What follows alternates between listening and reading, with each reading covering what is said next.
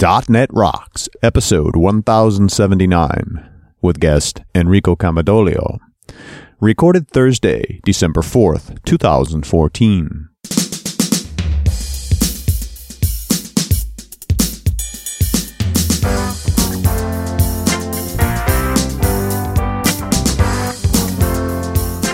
Hey, guess what? It's Carl Franklin. And Richard Campbell. And we're back. It's .NET Rocks. We're still at the Fishbowl in NDC London. It's a little people aquarium. It's pretty interesting. And we're not little people. No.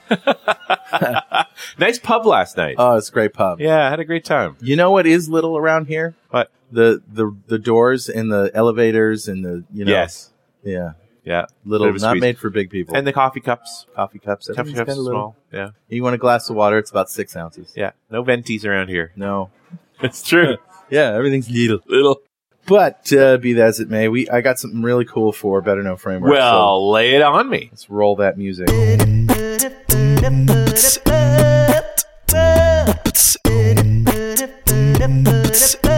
All right, buddy. What do you got?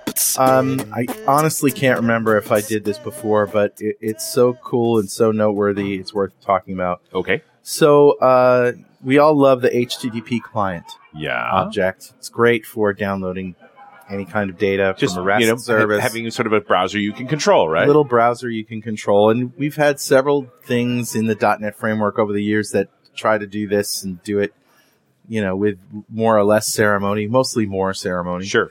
And so that's why we like the HTTP client. But Microsoft came out with a version of this. I'm looking for when it was first published. I can't see. However, this is the Microsoft HTTP client libraries, and it's PCL. Oh. And this So is now really portable important. class libraries. Yeah, that's huge. Yeah, this is really important. When we were just starting with Xamarin and Xamarin Forums and all of this, even Right. before Xamarin Forums, it was kind of difficult to get. You would think, hey, portable class library HTTP client would be wonderful. Yeah.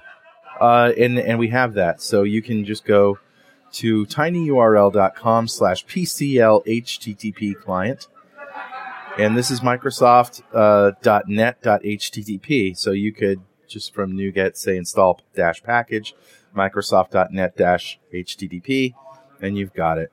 Nice. And here we go. This is from the website. This package includes HTTP client for sending requests over HTTP, as well as HTTP request message and HTTP response message for processing HTTP messages.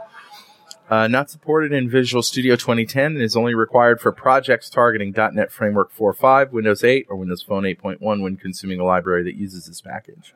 Awesome. However, since it's PCL, it works very nice with Xamarin Forms. Of course it would. Yeah. And that's what I use in my project. Ah, I see. Yeah. You've been working on that project again. Yeah, so there you go. All right. Good find, dude. Know it, learn it, love it. Nice one. Who's talking to us, my friend? Grabbed a comment off of show 1002, the one we did with Paul Stovall, talking about Octopus Deploy. Awesome show. And this comment comes from Dave Shaw, who says, great show as always, guys. I definitely consider looking at Octopus if it wasn't for our in-house deployment system that we all must use. Yeah.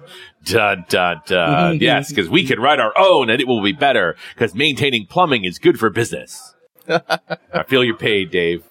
One thing that really struck a chord with me was what Richard said about rolling out changes with zero downtime.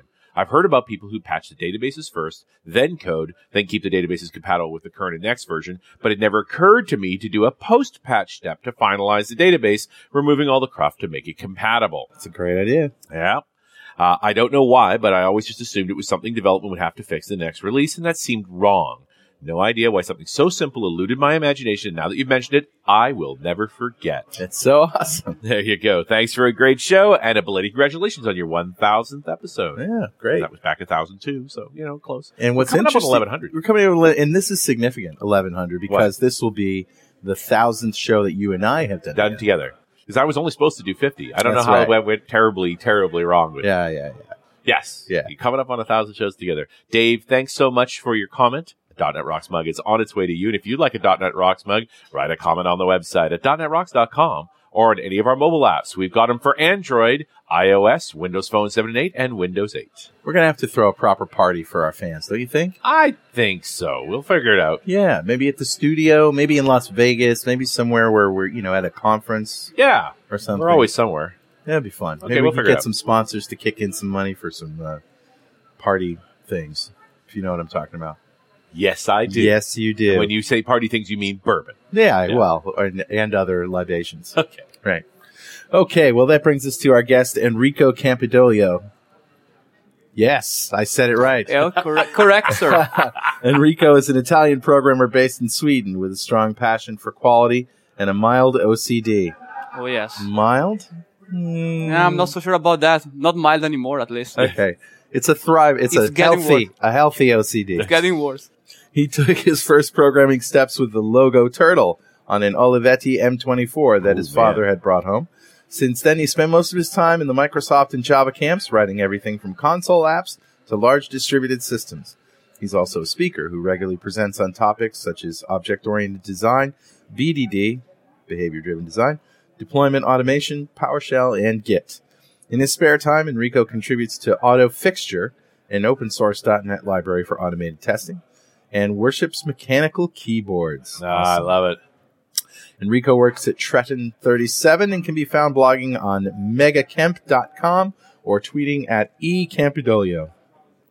How's that Twitter handle working out for you? It doesn't work at all. I should have used those 3-letter acronyms. Yeah. Like SSH or something like that. Yeah, so your last name is Campidoglio, Campidoglio. Exactly. Obviously. And now I can change it. Yeah, you can't, right. I can now. Twitter Great has if this you had limitation. a DNS for Twitter handles, wouldn't it? Sort of. You could just change them up. There you have. Yep. Just another Just level. another layer of indirection. I'm sure I know the reason why is that because they use the Twitter handle as the primary key in the database. Too and evil. once you have it, You can never change it. And speaking of databases, this is in continuous delivery. This is a topic near and dear to your heart. Is this what you're speaking on here in NDC? Yes. And not an easy idea, Continuous delivery, application delivery like that is pretty easy because you just replace the code. But I find if you just replace the database, people get really mad. Yeah. So in my presentation, I'm talking about exactly that point, that when you talk about continuous delivery, or when you hear about talking about continuous delivery, it's always about the application. It's the website. Right. It's the REST API. It's the service that's in the cloud. That's what you deliver continuously, right? Right. And as you said, the application is easy to deploy. You just deploy the new binaries, write over wherever it's already there, and you're done. As long as, of course, you didn't break anything in the new binaries. Now with databases, it's a little different, and I'm talking about relational databases, not NoSQL. So relational databases, they have a key difference, and that lies in the data. Yeah. They have data. They have data. And depending on where you're funny that way. Yeah. Sorry. Actually, I had a slide. I didn't put it in. Do you know the internet meme, all your base belong to us? All your base belong to us. Yes, I had this slide where with that picture, and I said, what we don't talk about when you talk about continuous delivery? All your databases. then I took it out as I guess too cheesy.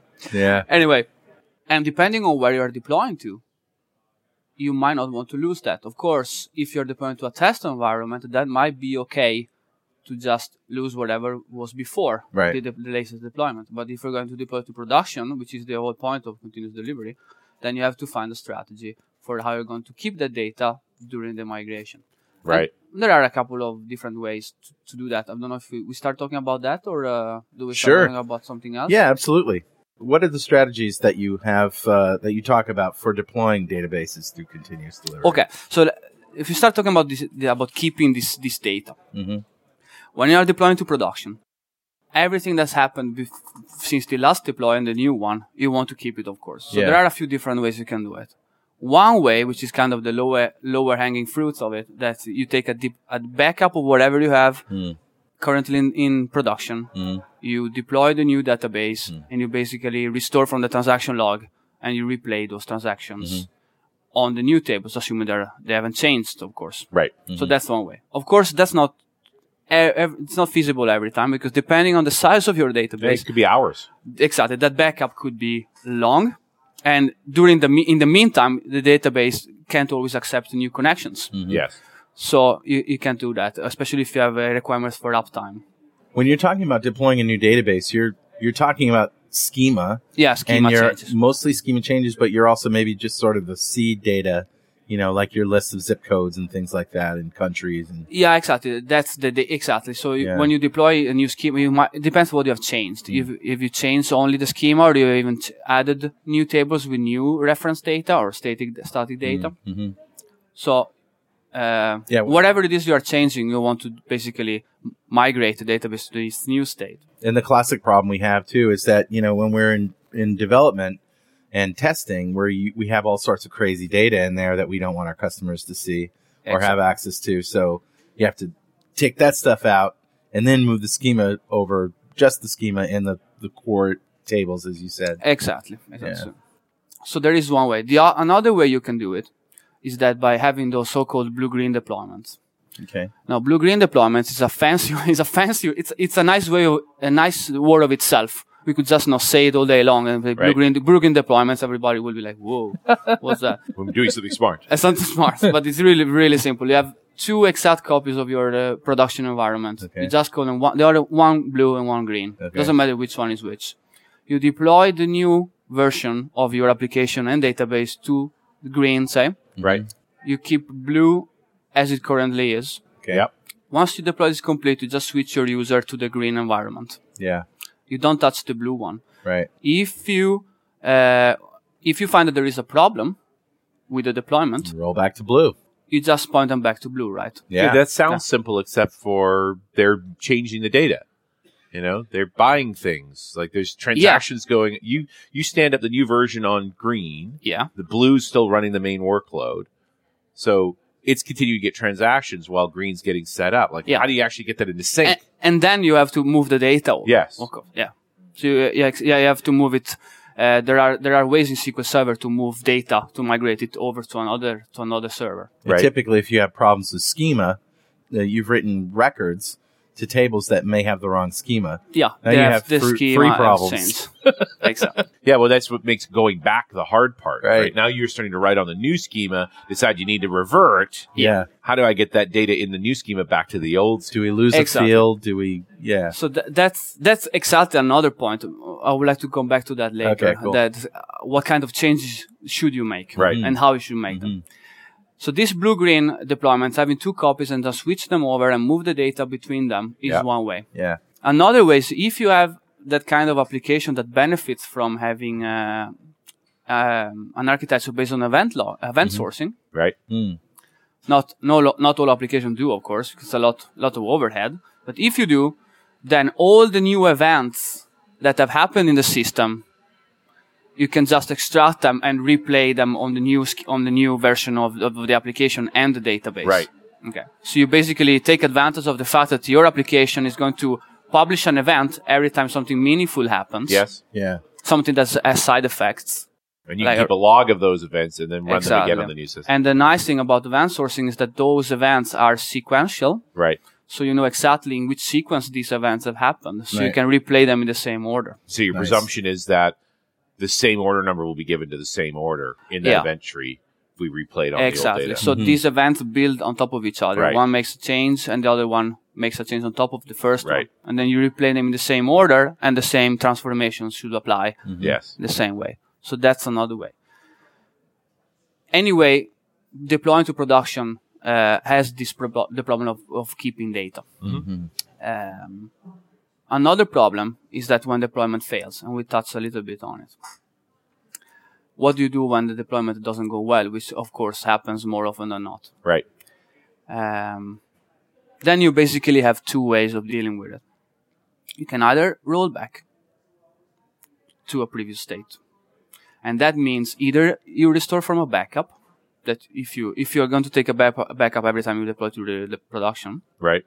or you can simply take a previous version because you're going to package the database in a way that can be deployed. Right. And you're talking about just packaging the schema. Package the not schema data. and data. Oh, okay. Reference data, of course, not test data. So reference data, that data that must be there for it to work. For Right. example, if you have a categories table, Right. you Yeah, might all the have categories are all in the it. categories are Right. in there. So that also must be part of the package. Yes.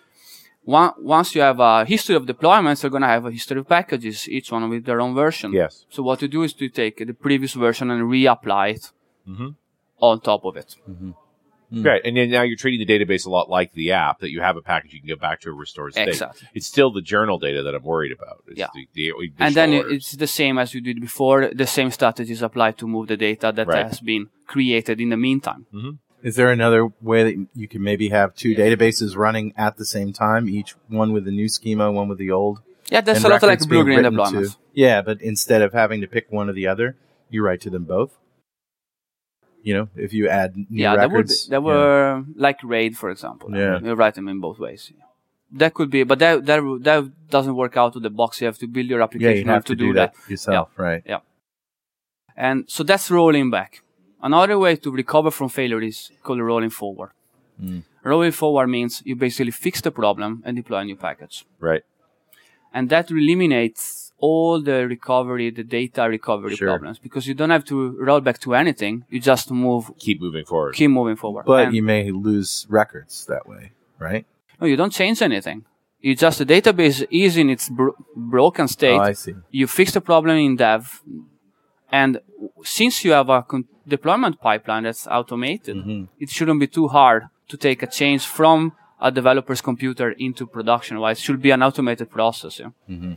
So moving forward, rolling forward is actually a better strategy that's made possible by the fact that you have a continuous deployment pipeline. Right.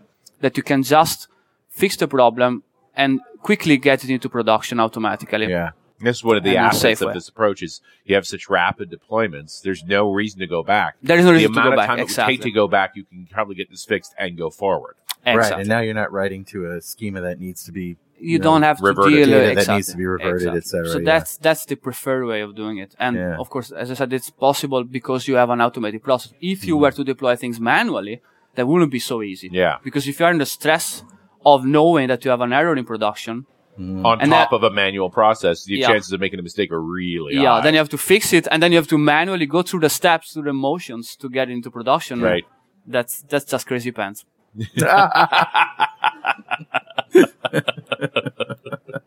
Yeah. .com. Exactly. As I said, as a Skynet will tell you, anything left to a human can't be trusted, right? Right. So that's why we want to automate the deployments. Yeah, you want a completely repeatable process. Yeah. And you got enough stress as it is dealing with those problems to not have to also deal with, are you following this 47-step process perfectly? Exactly. Yeah. So you have that. You have no guarantee of consistency. Right. That's one. And another thing is that releases are scary because they are done seldom, right? Right. They are done with many months in between. Yep. Where lots of new changes have been introduced and uncertainty is there too. So what do you do if something hurts? Well, depending on what the reason of the pain is. If something hurts, you should do it more often, right? doing it. Yeah, exactly. It depends. If you are hitting yourself in the head with a hammer, just stop doing it. If you hit yourself harder and faster, it'll stop hurting. Exactly. You certainly won't care anymore. Exactly. But you're totally with you. You got the human condition of that hurts, stop doing that. Yeah. Or do you get really good at it so it doesn't hurt anymore? Exactly. Do it more often. Do it all the time. Mm-hmm. Because then it will be less scary. But of course, if we have everything deployed manually, how could we do it all the time? Then we'll be just sitting all day clicking around and Right. deploying stuff. Reminds me of a Zen koan. If you do something boring, do it more. And if it's still boring, do it more until it's not boring anymore. I wish to. If you ever get to that point. Yeah.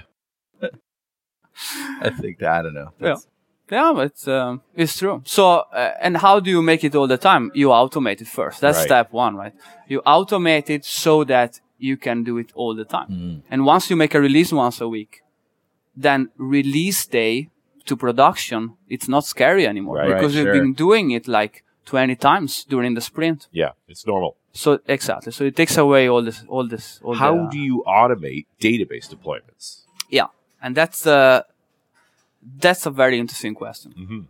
Because as we said in the beginning, we always talk about the deployment application. So how about the relational database? It must be there. There are four steps you can start with, basically. The first one is treat your database schema and data as source code. Right? So that means basically having a script that creates every schema object, tables, constraints, indexes, store procedure functions, a script for everything. Which turns out you can make as text files. And Exactly, run. which is just text, just like source It is code. source. Yeah. And you commit it to source control, and you version it, and you know exactly who made what change. You can diffs. You can make diffs. So that's step number 1. Step number 2 is be very deliberate in the kind of changes you make to your schema.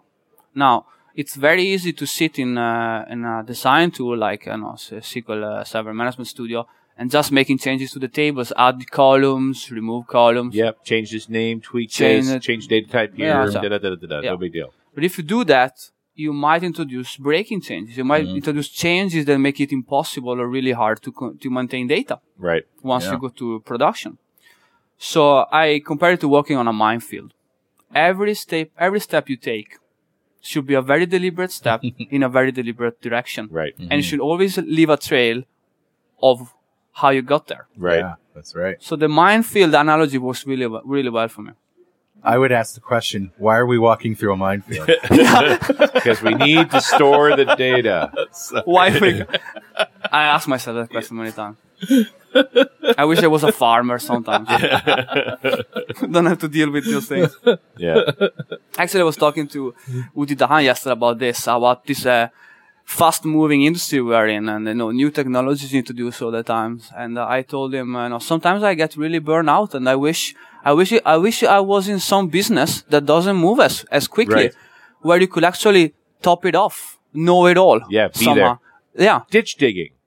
Yeah, and I gave him the example of being a motorcycle mechanic. Yeah. Just because I have a friend of mine, he recently took a degree to be an Harley Davidson mechanic. Wow, cool. So he's very specialized in that, and he works repairing motorcycles.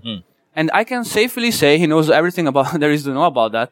There is no new paradigm being introduced every second year. The idea is to relearn everything. He can actually go home and feel, I know it all about my subject. Yeah. It's much harder to do in this industry, right? Sure. But Udi had the counterpoint that all you need actually is discipline, not to be burned out. You just have to time box your your learning. Yeah, it's just part of the process. Yeah, exactly. So you need why were I on the minefield to begin with? Yeah, that's a good question. I guess it's the learning. So that's the second part. But it does mean, when you talk about deliberate steps, what are the steps? Do you basically avoid dropping columns at all costs? No, it means preferring changes that add stuff to changes that delete stuff. Right. And that's pretty common sense. But sometimes you actually need to move the schema into a different direction. Now, one way to do it is do it in a piecemeal way. So first, you add the new pieces. Right. You don't take anything away just yet. Yeah. One example is like if you have a one-to-many relationship between two tables, you're going to have a foreign key from table number 2 to table number 1. Let's say you want to refactor that, or you want to evolve that model to be a many-to-many relationship. So you're going to stick another table between the two. Yeah, so you stick another table that has 2 references, but you don't remove the foreign key of the original one just yet. Okay. You just add the new pieces, and maybe you do a query that extracts the data from the second table, populates the many-to-many and populates the mapping table. Right. Now you have scripts that make that transition, that make that migration. Yep.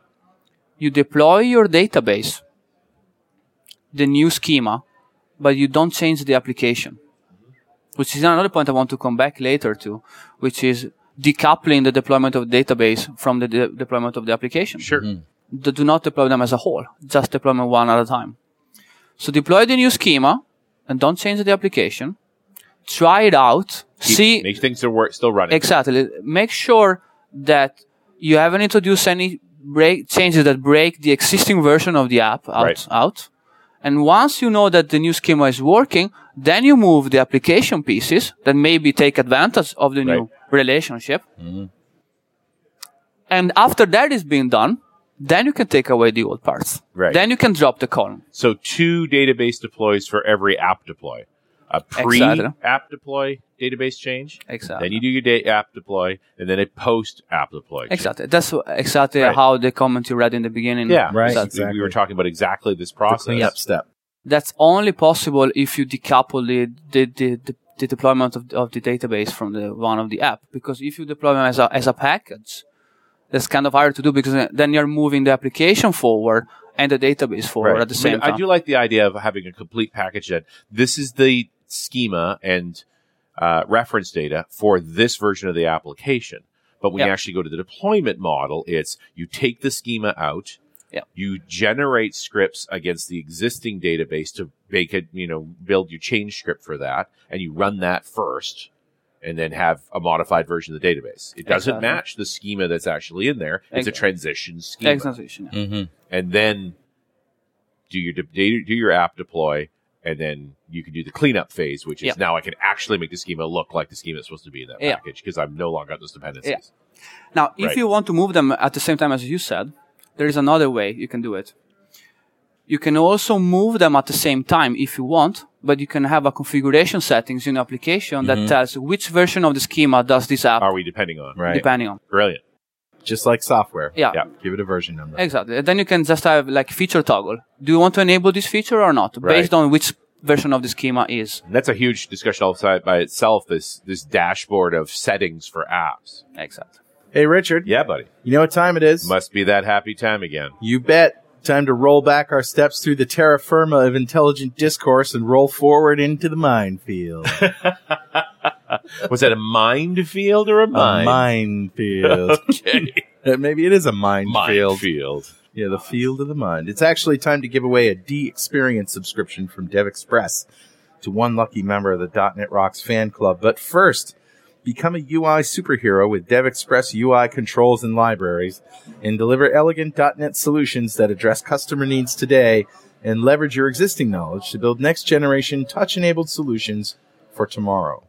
Whether it's an Office-inspired application or a data-centric analytics dashboard, DevExpress Universal ships with everything you'll need to build your best without limits or compromise. Learn more and download your free 30-day trial at devexpress.com/superhero. Awesome, dude. Who's our winner? Today's winner, Richard, is Clay McKinney. Congratulations, Clay. Golf clap for you, sir. Clay just won a DevExpress D-Experience subscription, a big pile of awesome from them. Hey, if you don't know what we're talking about, go to .NETRocks.com, click on the big Get Free Stuff button, answer a few questions, and join the .NET Rocks fan club. We have thousands of members all over the world. Every show we like to give away sponsor stuff. And every December we give away $5,000 worth of technology to one lucky member of the .NET Rocks fan club. Just like we just did. And we like to ask our guests, Enrico, if you had $5,000 US to spend on technology today, what would you buy? It's a tough one, but I know what I would buy. I will buy a Macintosh from 1984 in its original packaging. You're the second person. A vintage Mac, an original 1984 Mac. That's on eBay right now. Starting price $4,000. Wow! It was $3,000, I think, when it was new. I mean, it was very expensive. It is particular thing with this piece is that it has all the original packaging, including manual and cassette tapes with instructions, and apparently it's one of the first batches of Macintosh, which means on the inside of the case, there are the signature of the Macintosh team, including Steve Jobs. Wow, that's great. So this is a piece of history, and it's working. So there are pictures where the screen is turned on and Mac Paint is on. So that's a 30-year-old computer, right? Working condition, all the packaging, and Steve Jobs' signature on the inside of the case. What would you do with it? Would you just put it on a I don't know. I will stare at it. I will do pretty much like I do with my keyboard. I'm into vintage keyboards, mechanical keyboards. Original IBMs? Oh, I have those, I just got myself a Logitech M710, which is got the full mechanical stroke on it. Yeah. It just gives me chills when I type on that keyboard. That's Cherry MX Brown. Yeah. Switches on that one? Yeah. Wow. Yeah, the cherry switches. So that's what I will get, because my wife won't let me buy it otherwise. Well, as an investment, it's probably a good thing. I disagree. You don't think so? Computers disintegrate when they get really old. I kept my TRS-80 Model 1 alive for years and years. the case started falling apart, traces started falling off the board. I Put eventually it like in a hermetically sealed box or something. And The it's disc- just the disc- case, right? I yeah. ended up putting it in a big S100 chassis case, so it had a lot of room. Yeah. Spread it out, and I was repairing individual traces to keep the machine running. Wow. And I had a girlfriend come over. Amazing, I had a girlfriend when I had crap like that in my room. Right. She's like, "Hey, it looks like R2D2 threw up in this case," but Oh, it man. kept it limping along. But yeah, it'll eventually, like literally, the plastic that makes up the motherboard starts to disintegrate, and it'll pull apart. And then the discs are magnetic too, that they might lose. They won't. Sure. Yeah, they're done. In But the I end, mean, but you're storing having- data on rust. But having something, whether it works or not, an original thing, I mean, Yeah. you know, It could be worth because of the signatures. right. Because it's a chassis. I read the Steve Jobs biography by Bill Watterson, I think his name. Yeah, sure. And it's actually mentioned in the book that the first batch of Macintosh from 1984 had the signatures of the entire team, which was about 10 people or 15 people, And you wonder how on the many of inside those- of the case. That are thrown away. Like Yeah, they're- and they're one of those, dumps. nobody knows. Yeah. But, We know there's one of those original machines in the Computer History Museum in Palo Alto. That's right, We yeah. went and visited. Yep. So that's a cool thing, man. Nice. But I think it'd end up just being a piece of art in the room with a light on it. I still have my Model 4 TRS-80. Yeah, I wonder So- if it'll power up still. I don't know. I wonder if those discs have They won't be. molded over. And, Yeah. Yeah. however, I do have an Apple extended keyboard from 1989. Wow. Actually, I have two. Wow. One in the original box and one refurbished. I also have a PCXT with an old Voyetra card, MIDI card, with the software for the libraries of my M1 that I have all the drum mappings and stuff. Wow. And one of these days, I'm going to get up the courage to fire that thing up. It's not going to start. Yeah. Those fans are all seized. Like, You think? Absolutely. Well, I'll let you know what happens. I've limped a I'll lot do it of over the hardware back to life. It's worth hard to trying do. it. Yeah, I'll do it over the holidays. Yeah, there's a pastime. All right. Well, anyway. Yeah. So we've talked about strategies for dealing with data and change and then deploying databases. What's next? We got to the point where you have to be very, very deliberate about your changes. Yeah. Right. And version your schema. Yeah. Right. Give it a number, like you give a number to your application version. Would it just be in sync with the application version? You keep them packaged together? No, that's you can do that, of course. I'm a big proponent of moving those to a different paces, Okay. basically. Because the data is not going to change as often as the app does. I mean, that's the reality. No. I hope, anyway. I want to be able to see, if you have a tool like Octopus Deploy, for example, Right. you have a dashboard that shows you which version of each package is deployed in every environment. Right. Now, what I usually do is that I have two different projects in my deployment tool, one for the app Right. and one for the database. And once I look at the dashboard, I can see version 3 of the app is deployed in test, version 2 of the schema is Sure. deployed in test. They work Yeah. because I run acceptance tests on both. Yeah. And then when I move to the next, let's say, staging or a user acceptance test environment, then I can move one first, move the database first, see that it works with the previous version of the application, say version 1, and then move the application over. So I want to move them independently of each other. You know what? And now that I think about it, it makes total sense to me that you keep all those version numbers separate. Because it's very easy to get in a situation where you want to rev phones independently of the back end. Yeah. I've dealt with some fairly distributed apps where individual services end up being versioned separately as well. So it's like real life has multiple version numbers in it when you talk about the overall application. It's not that big a deal to just keep them all separate. Yeah, and give it a version number and be very aware of which version is where right Diligent now. with it. Yeah. Yeah. And the last part is having a recovery status, and we talked about that in the beginning. Choose you have a way. Yeah, are you going to roll back? Are you going to move forward? And if you're going to roll back, how are you going to restore data? Yeah. Backups, blue-green deployments, events. Keep those things moving along. So those are interesting rules. How do they pan out in real life? Yeah. You know, what's been your experience? So getting the database into source control, that's the easy part. If you have an existing app with a database, you can basically easily generate scripts for all that and have a starting point and commit that into source control. Right.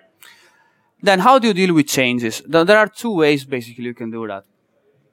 There are two models out there that have been proven and established. One is called the state-based model. The other one is called transformation-based model. Now let's talk about state-based model first. what it does is that your script file that you have in source control, they represent a snapshot of your schema as it is right now. Right.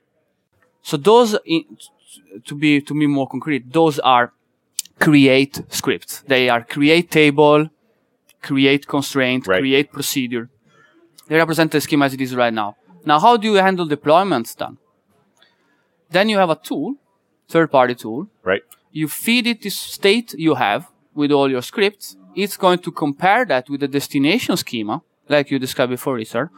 And it's going to figure out the differences between the two and generate modify statement. a modify script on the fly, apply that into the destination database, and now you have them in sync. Yeah.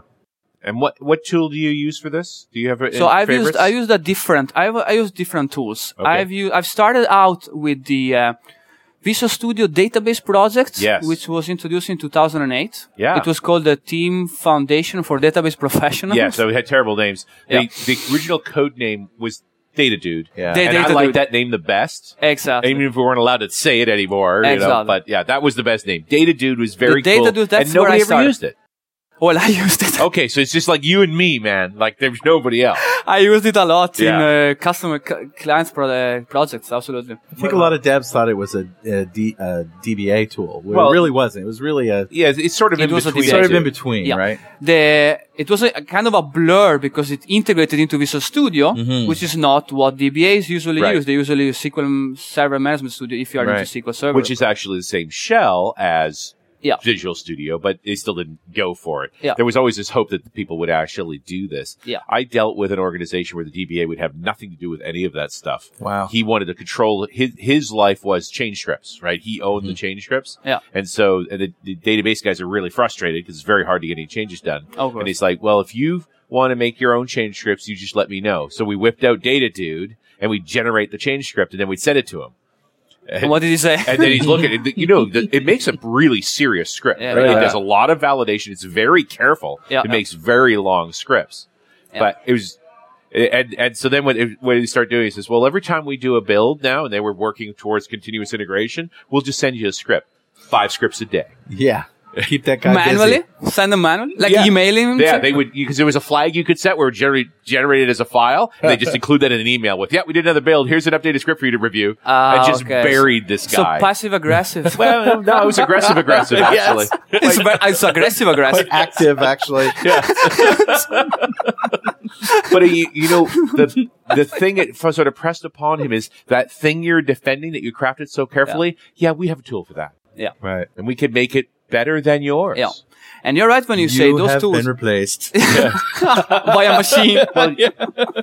So, but it's just like don't hang So your bad. existence on this thing. Right. A DBA has so many more talents than that. Yeah. Stuff that's way more important than that. Sure. Like Exactly. actually understanding what safe changes are.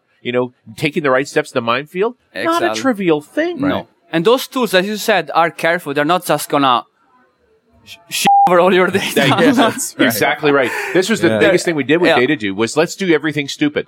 Yeah. Right? Yeah. So it's gonna stop. Yeah. Let's drop a column. Let's do all this stuff, and then watch what it did. Yeah. And every time it was a risk of data, it would raise an error and stop. Yeah, Exactly. I'm not doing that. Sorry. Exactly. If you want to do that, you can do that manually. Right? Although nowadays there is a flag that's continue on error, Yes. which is kind of on error resume Yes. next. Please Yeah. smash my data.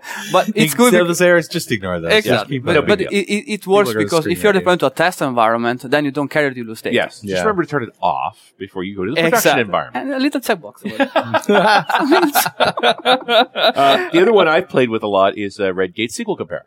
Yes, and I've used it too. Yeah. SQL Compare, and now they actually have... so SQL Compare is a GUI Yeah. tool that you use, but they, as I understand it, they built a new tool which is using SQL Compare internally. That's called SQL CI.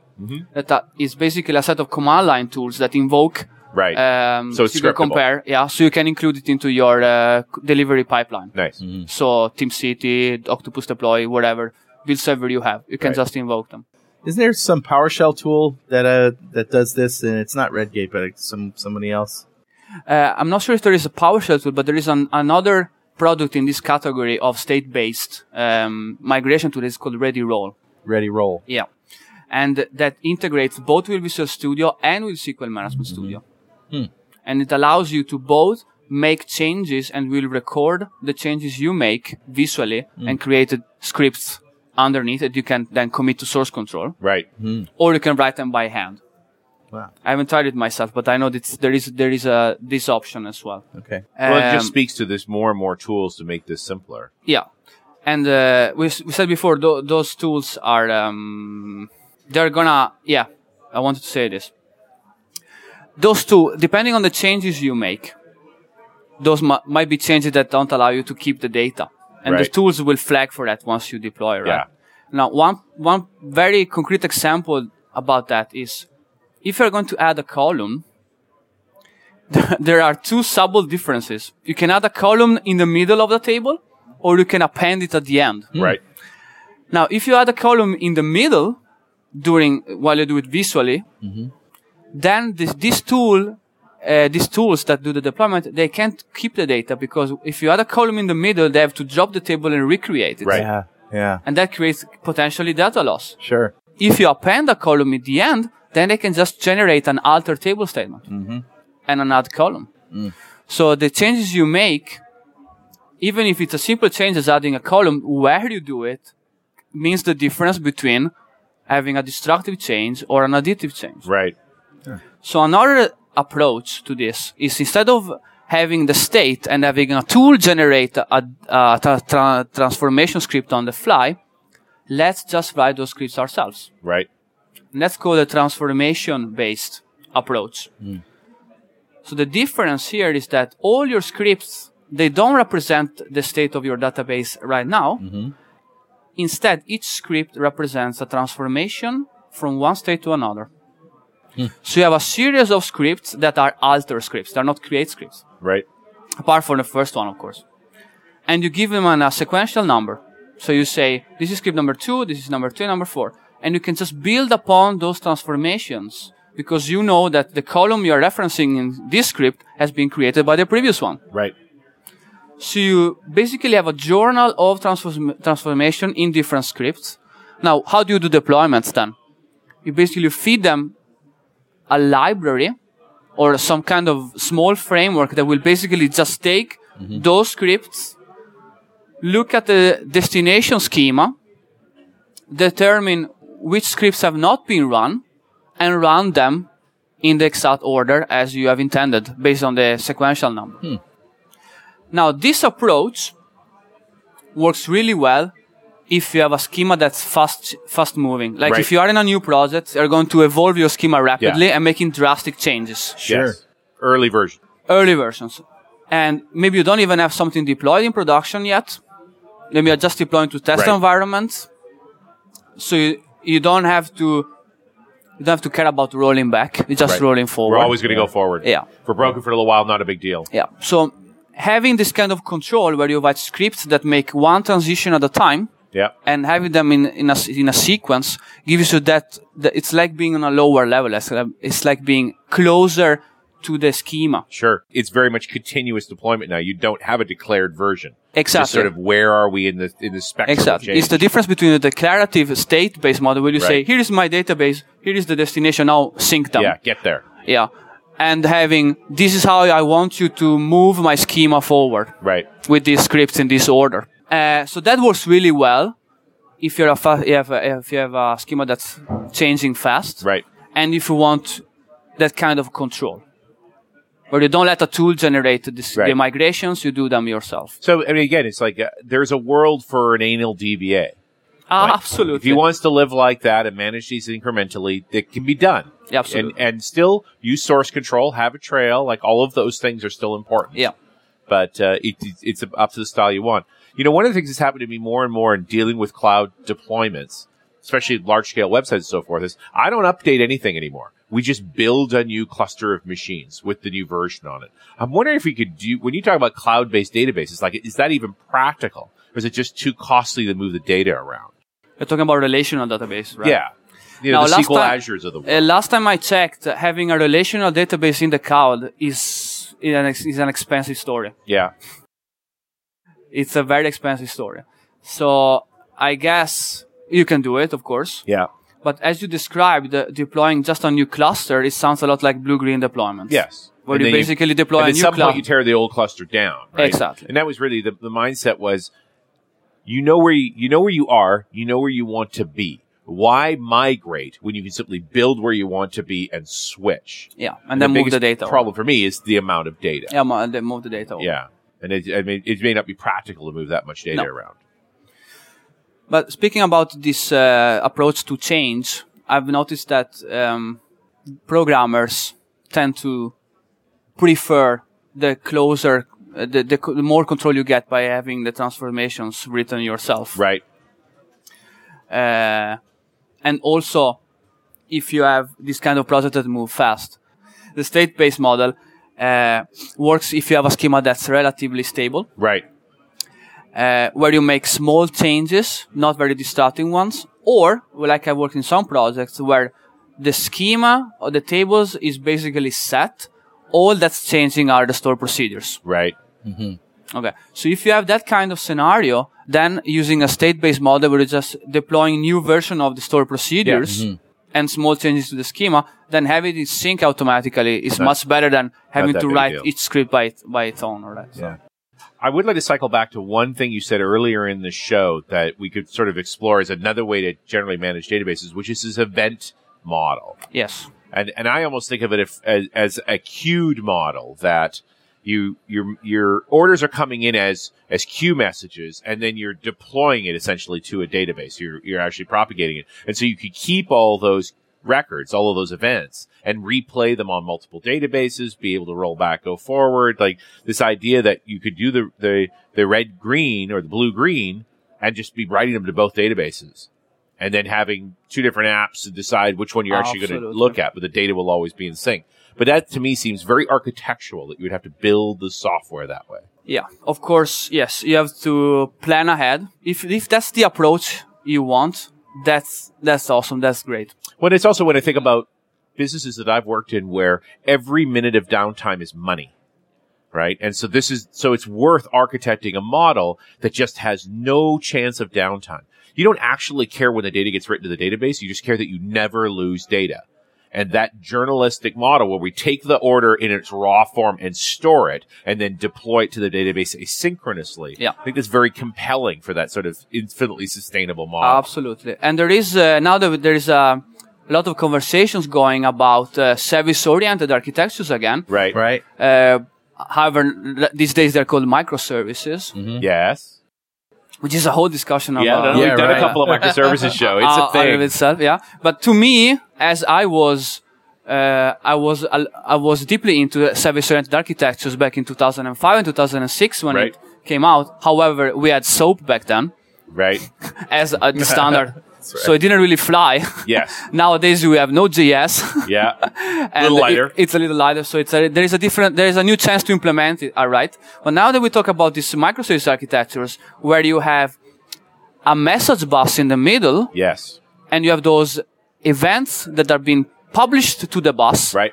This order has come in. This customer has changed their address field. Yes. These are all events coming into the bus. And then you have services that are subscribed, and then you have the publish-subscribe architecture to those messages and persisting those changes. Right. And so you could have multiple databases persisting changes in different schemas. Exactly. Yeah. And also that message bus could be backed by queues, persistent queues.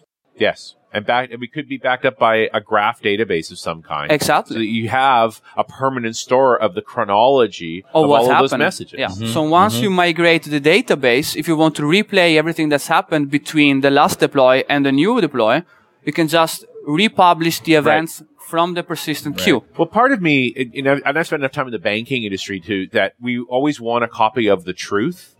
So this idea that in a trail. I want to store the object as the object was written at the time and never change it. Right. Relational databases fundamentally disturb the data because we try and normalize it for analytical purposes, for reporting purposes. Yeah. So having that store in an accounting system, for example, when you make a change, you don't make a change. You it's a journal. Yeah, of course. It's a journal. So what if we use the object database, the graph database, as that serial store? It's only insert, never anything else. Just insert. Yeah. That is the ultimate copy of the truth. Which means as we update the app, the actual objects itself is going to be different. You're going to have, 3 months ago, the objects look like this. And then we updated, so the objects actually look different. Still stored in the same database doesn't care, right? That graph database doesn't care less.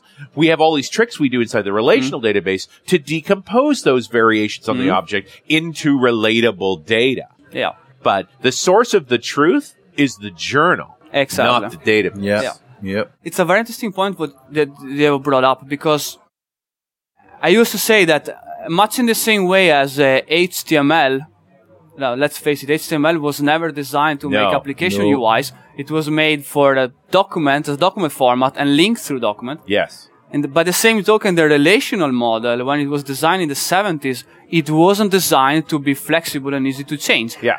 It was designed to give you all the tools you need to guarantee data integrity. Right. That's what it was designed to be, and what it still is. Yeah. All these things we are doing, like you said, never delete anything, make a journal, have events that represent changes. So you might have a create event, you have a delete event, which never deletes anything, but it's a record that this has been logically deleted, or a soft delete. Those are all workarounds that we must put in place in order to work in this new world where we are right now, of highly available services, and still keep the relational model. Yeah, we are covering up the relational model's problems. Because we need the data integrity. We need it's a trusty model. It has been proven over and over. It has all the features you need to guarantee data integrity, so we can't abandon it really. Sure. Well, we need to work around the limitations. So then we build those architectures around the relational model to work with it in a different way. Right. All right, well, we're just about out of time. Is there anything else you want to mention, resources you want to point us to? Or Yes, absolutely. There are a couple of... There isn't much literature out there about continuous delivery of databases. However, there are a couple of books that I would recommend. One is called Continuous Delivery. Jez Humble's book? Jez Humble's book, exactly. And it's by the Martin Fowler series. Yep. Sure. And that's a book entirely on continuous delivery, but it has a chapter specifically about data management in continuous delivery. And then there is another book called Refactoring Databases. Yeah. Right. That's from 2006. Scott Ambler, who we've had on the show. Yeah. And Pramod Satellaj. Yeah.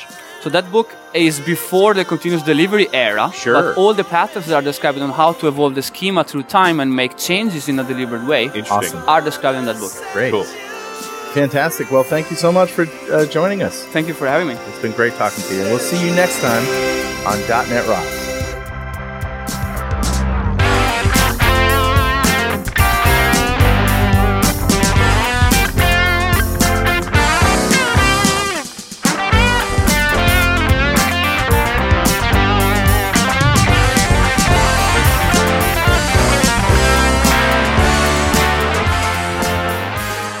.NET Rocks is brought to you by Franklin's Net and produced by Plop Studios, a full-service audio, video, and post-production facility located physically in New London, Connecticut, and of course in the cloud. Online at pwop.com. Visit our website at dotnetrocks.com for RSS feeds, downloads, mobile apps, comments, and access to the full archives going back to show number 1. Recorded in September 2002. And make sure you check out our sponsors. They keep us in business. Now go write some code. See you next time. Got a transmitter banned by the FCC. Yes, I'm a toy boy.